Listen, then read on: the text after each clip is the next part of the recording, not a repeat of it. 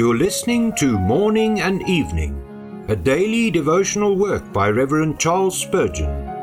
This reading is brought to you by the Spurgeon Study Bible, available in the original King James Version or the Christian Standard Bible at spurgeonstudybible.com. Good evening. Today is September the 23rd.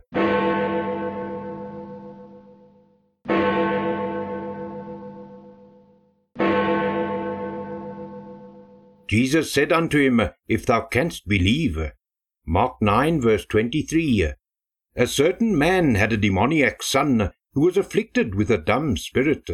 The father, having seen the futility of the endeavours of the disciples to heal his child, had little or no faith in Christ, and therefore, when he was bidden to bring his son to him, he said to Jesus, If thou canst do anything, have compassion on us, and help us. Now there was an if in the question, but the poor trembling father had put the if in the wrong place. Jesus Christ, therefore, without commanding him to retract the if, kindly puts it in its legitimate position. Nay, verily, he seemed to say, there should be no if about my power, nor concerning my willingness. The if lies somewhere else. If thou canst believe, all things are possible to him that believeth. The man's trust was strengthened. He offered a humble prayer for an increase of faith, and instantly Jesus spoke the word, and the devil was cast out with an injunction never to return. There is a lesson here which we need to learn. We, like this man, often see that there is an if somewhere, but we are perpetually blundering by putting it in the wrong place. If Jesus can help me, if he can give me grace to overcome temptation, if he can give me pardon, if he can make me successful, nay, if you can believe, he both can and will.